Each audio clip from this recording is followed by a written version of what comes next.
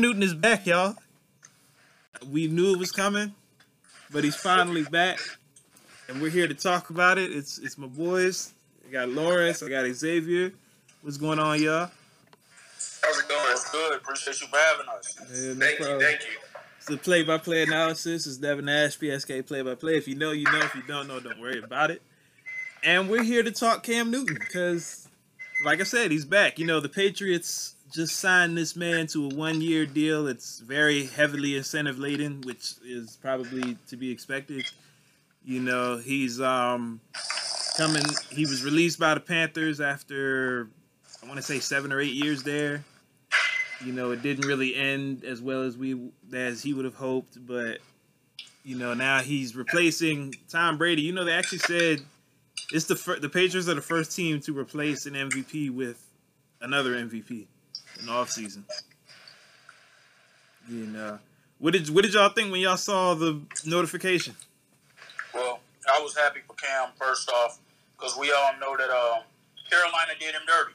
You know, if they didn't plan on bringing him back, they could have let him go like before free agency, so that he could have had a better shot of things then. But you know, everything happens for a reason, and you know, it really says a lot right now about how Belichick actually feels about Jarrett Stidham. The fact that he brought Cam in, and you know, we've been hearing on different networks all off season. Oh, Belichick thinks Jarrett Stidham is going to be a stud. He's going to be a star. He's got what it takes to replace Tom Brady. He clearly doesn't think that, because if he did, he wouldn't be bringing in Cam Newton. But like I said, first and foremost, I'm happy for Cam. I believe he's going to come in and he's going to do a good job.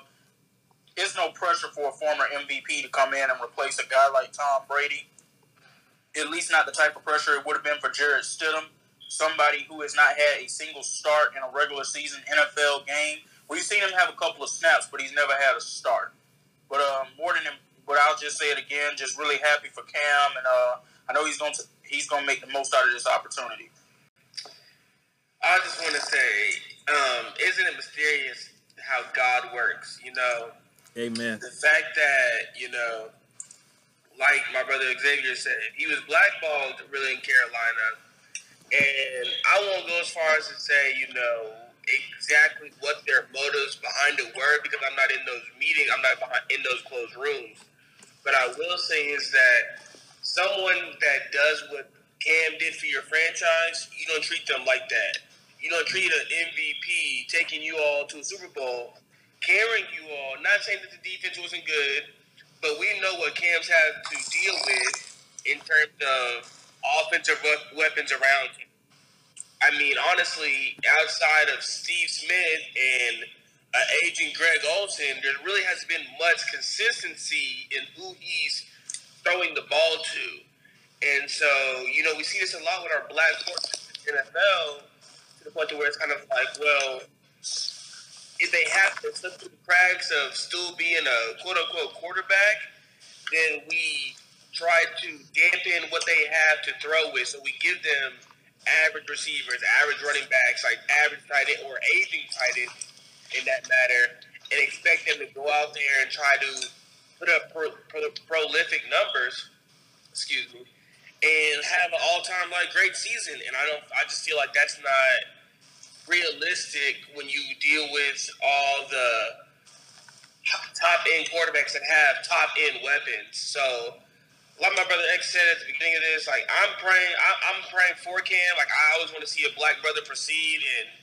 do well, succeed. Yeah, succeed. But I just don't want it to be something to where it's kind of like he takes on a new image just to fit New England instead of being himself. Right, definitely.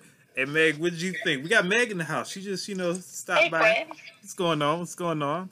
You're on the show, Meg. What did you think when you saw that Cam was signed into the New England? First of all, I'm honored to be here. Let's see. I mean, I'm happy for him. I guess we'll see how he do. That's my thing with Cam. He got to be healthy. Yep. Absolutely. Cam is literally made of glass. I know nobody wants to hear that shit, but it is what it is. So. I mean, yeah. I'm a little anxious, but I don't know what to expect, honestly. I'll add on to that a little bit just simply by saying we know he has to be healthy, but I won't go as far tonight as giving a prediction as well as I think he'll do in his first year there, whether it's his only year there because it is only a 1-year contract. Right. I won't go that far, not because of we don't know how healthy he is. This is New England, and this is a system that's like no other system in the NFL. And we've seen some guys come in and pick up on it just so quickly, and we've seen others struggle to pick it up, and they pick it up in due time. And we've seen others just not be able to pick it up at all. So first we have to see how he's going to adapt and adjust to that system first. But like I said, definitely praying and wishing him a lot of success there. I believe he's going to have a good year. Yeah, I hope he does too, because Cam has been one of my favorite players for a while. You know, we saw him when he came to the league. It was like the first of its kind because, you know, you don't see quarterbacks who are that big that can run. And then the man had a cannon. And we saw, like, at Auburn, he was just so spectacular. And, I mean, that team had no business being in a national championship. He's gotten to the league, and it's been somewhat of an uphill battle because, like y'all said, outside of Steve Smith and then Greg Olsen, he's never really had the greatest cast of weapons and still made things happen. He's fought a lot of injuries. I mean, the man got in a car crash a few years ago and played that same week. Like, you know, he dealt with like the MVP season. People were doing the usual microaggression stuff, like, oh, he dances too much and he's too arrogant and he did all this stuff, and people were like rooting for this dude to fail. And I'm just like, that's wild, you know. There's not a ton of other quarterbacks that just get ragged on like this during an MVP caliber season. You know, it's only been him, and we see it with Lamar Jackson now. Like, you know, so I do hope he does well. And I like X said, I'm not going to make any predictions of what happens because especially this is one of the more unique off seasons we've seen in a while with this pandemic. So it's hard enough to pick that offense up. But now you add the pandemic to it. So, I mean, it's going to be interesting to see how it plays out. Dev, you brought up 2015. There's one memory in particular, and you bringing up how people were rooting for him to fail. People were ragging on him. People didn't necessarily like him doing all of the dabbing. There's one memory in particular that sticks out for me. When the Panthers, who were so great that season, were playing the horrible Tennessee Titans that year. Oh, yep. I remember that. And he was in the end zone, and he was celebrating a touchdown. And one of the Titans players, a linebacker, I believe, he took exception to it. I'm like, I've never seen this happen with any other quarterback. Well, yeah, most quarterbacks aren't dabbing like Cam. That's what made him so different. You know, even Michael Vick wasn't doing all that. But I remember that. And then that made it even worse because some woman decided that she would write either Cam or the Panthers as a whole. I can't remember which one. But she wrote a letter basically saying, oh, you know, my daughter and I was offended watching this, and you're supposed to be a role model. And I'm like, woman, look here. If you don't got control of your own child that you think she got to watch Cam Newton and think that dancing is being a bad role model, that's something that you got to discuss within your own house. That ain't Cam's fault, you know. And also, people hate to dance, and I'm like, well, if you don't want him to dance, don't let him get in the end zone, you know. And that's the case with any of these guys. Like, if you don't want them dancing, you don't want them signaling first down, none of that, then don't let him get in the end zone. Don't let him get a catch, you know. Bro, there were so many yards that before he got into the end zone that happened for him that led to him doing the dance. Like, it was a 1 yard touchdown. Like, tackle him, bro. Like, it's not that hard. Or, like, if you're sick and tired of, like, I know it's not about basketball, but, like, people who celebrate 3-point shots in basketball, stop it, bro. Like, they can't celebrate if they don't make the shot. Like, he can't celebrate if he doesn't score a touchdown, so... Yeah, I thought like that was very childish. Exactly. And then the other thing, if he was fighting that hard during the game, then he wouldn't be in the end zone so much, you know? Like, if you put half that much effort in between tackles, then, you know, yeah, like you said, there's no reason a linebacker should be crying to a quarterback. The quarterback should be the one crying, you know? but Cam is just different. And the other thing with Cam is that it's going to be interesting because, New England for years, Tom Brady was like, you couldn't even breathe on him wrong without getting 15 yards, Cam has never had that protection. I mean, we've seen dudes just take shots at him Falcons game a few years ago. This is the most blatant case of helmet-to-helmet contact. Like, he put a shoulder to the dude's head when he was sliding, and there was no flag call whatsoever. There was an incident where Cam bumped the ref and got ejected because, he wasn't getting protection. He does not get the same protection that many of his other quarterbacks get. So, you wonder, in New England, is he going to still deal with that? Well, here's one thing I'll say about it. Their offensive line is not going to be the same New England offensive line that we're accustomed to. And it doesn't even have to do with the Cam factor, Brady no longer being it. Dante Scarnecchia, their offensive line coach, who is one of the greatest offensive line coaches in the history of the game, he retired this offseason. And I've never known offensive line to necessarily be a Belichick strong suit. I'm not sure exactly who it is that they've been able to get in there to replace him. But with that being said, I do expect this offensive line to be better than any offensive line that Cam has ever had in Carolina. But as much as I feel like, yes, this is a better team than he had in Carolina, to me, it comes down to, bro, how healthy are you? Because if you get out there and you're not 100% and you get cracked, bro, that could be it for you. Especially, making the money that you seem that you fit to make. Because we've seen it before when players try to rush back from injury thinking, yeah, I'm good, I can play, and end up worsening their injury. We've seen it across all sports. Mm-hmm. But he's had almost a full year now. Because remember, he didn't play for 7 games, I think, during the regular season. And then you add the offseason to it. He's had some time. But the other thing I wonder is this New England team really better than any of the Carolina teams he's been on? Because, they emptied the cupboard. It's not just Tom Brady that left. I did see that. And then on offense, it's you got Julian Edelman, but who else? And maybe N'Keal Harry. I really believe that Sony Michel is actually better than how he played last year.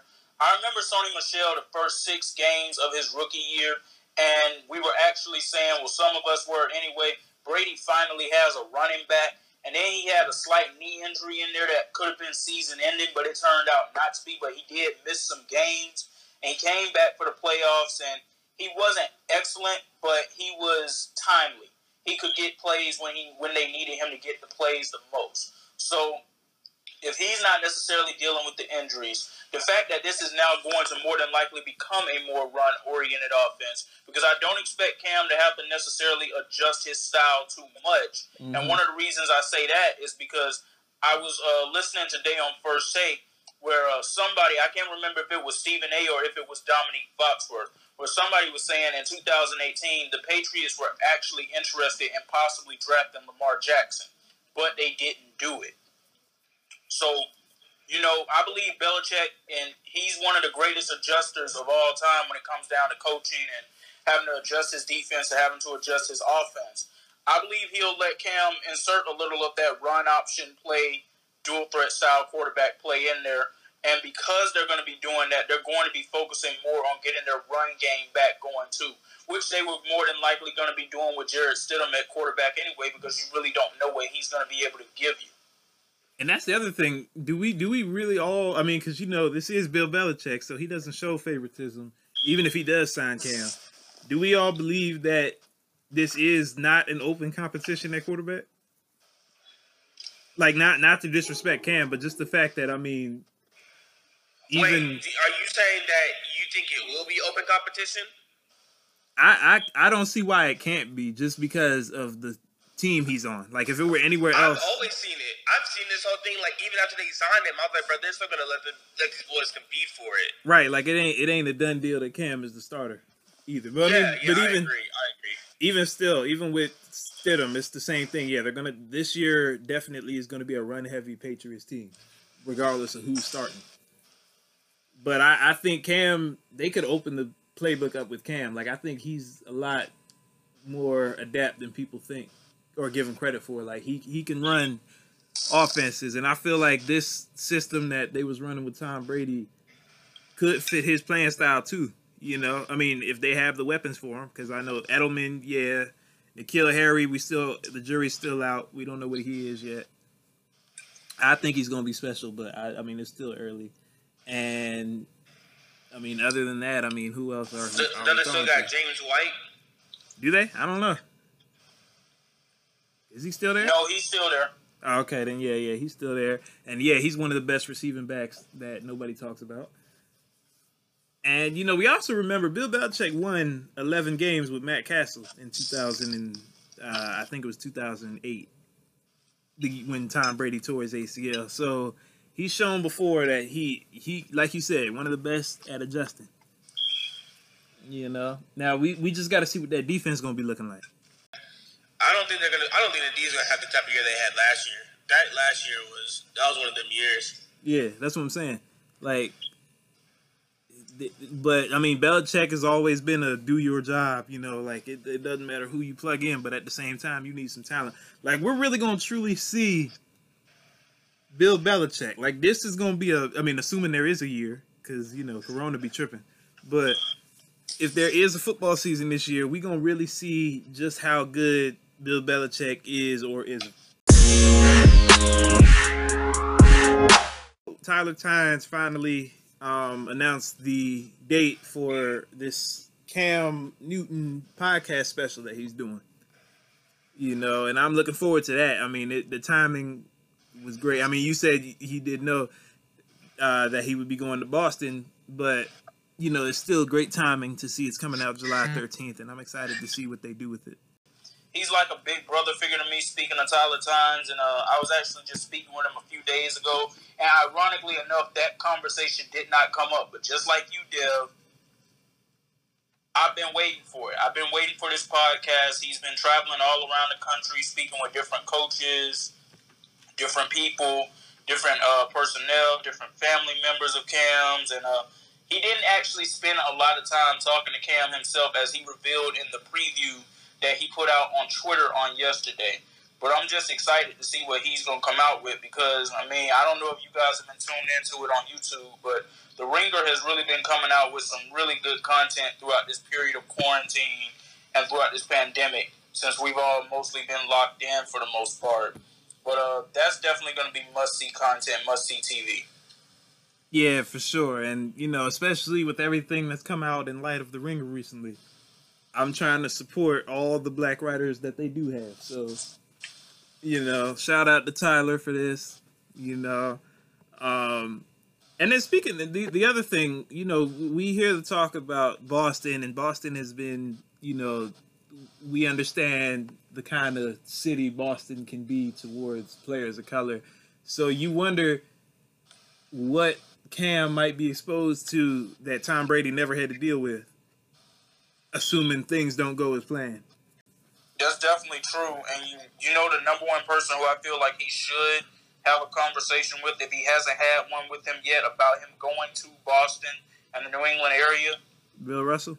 Yes, he needs to talk to Bill Russell. Because, I mean, Bill Russell did all of that winning during his days as a player and when he was a player coach for the Celtics. And he still was abused, basically, by those fans verbally. Some of them threatened him. He would receive death threats. Like, I don't know the full story of Bill Russell. I mean, he's 86 years old. As a matter of fact, forget me saying Bill Russell. It's Mr. Russell. I don't know the full story of Mr. Russell. He's 86 years old, and he's seen things throughout his life that we will hopefully never have to experience. But that's definitely someone who Cam needs to talk to. And, you know, maybe even David Ortiz, too. I don't know if David Ortiz has ever experienced any form of racism when he was in Boston. I haven't heard him speak about it. We know he's beloved there, but have there been instances where the team may be having a losing season where the fans show you their true colors about you, or how they really feel about you? But Torrey Hunter, I think Torrey Hunter mentioned something about Boston too. That's somebody else he might be able to look out and talk to about it. So Kyrie Irving, if they are in the same circles, that somebody to talk to, even though he may not understand what Kyrie has to say, but yeah, anyway. But and then the other thing with the Patriots, right after the Cam Newton news comes out, we hear that they're getting slapped for, I really think, something stupid. Like, I mean, of all the teams to film, why the Bengals? It's nothing special about Cincinnati. There hasn't been anything special about them for years. Like, I feel like people were making a big deal out of nothing, but because of Bountygate because of Spygate that people can't let go of. So, I mean, it's just weird timing. It's just a lot that came out at once yesterday. It's weird, but it's also brilliant because they knew that news was going to come out. So they decided to drop that bombshell news on us first about Cam. Because they knew people would be excited about that. And, of course, you turn on all the networks today, all the sports networks, and one thing to talk about, Cam to the Patriots. Right. If that doesn't happen yesterday, we're talking about another scandal involving the Patriots before we're talking about anything else. And this was the worst one. And that's what I'm saying. This is the worst one because it's like, it's dumb. It shouldn't be a scandal. The only reason it would be a scandal is because people can't let go of Spygate. Like, it's the Bengals. Like, it's nothing special. You wouldn't have to film them. You didn't need extra film on them to beat them this past season.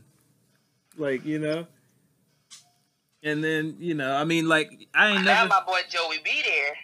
They're going to get that film now. Right. It's going to take a minute, though. We're going to see about that film. Shout out to him, though. I hope he do good things there. But we have time to talk on the Richard Sherman point because he made a very good point. He did. What did he say? I missed it. You want to say it, X? Well, yeah, I'll basically sum it up for you. He was talking about how a former MVP quarterback only receiving almost barely a minimum contract and how he's never seen that happen before. And he called it disgusting and ridiculous. And I agree with him 100%. And then I saw a graphic today where it said that Cam and Jameis combined will only be making a little over $10 million. Meanwhile, the Detroit Lions will be paying Chase Daniel $13 million this season, more than likely to just sit on the bench unless Matthew Stafford gets injured again. And it's terrible. But Richard Sherman always speaks the truth. I expect nothing less of him. And, shout out to him. But I think we can wrap that up here, It's going to be cool to see. I want to thank y'all for coming on, Shout out to Cam. As always, appreciate you. Shout out to y'all. Appreciate it. Megan had Megan had to dip, I think. But, shout out to her for coming on as well. And we will see y'all on the next episode. It's been the Play-by-Play Analysis. Devin Ashby. My man's Xavier. My man's Lawrence. We'll see y'all when we see y'all. Deuces. You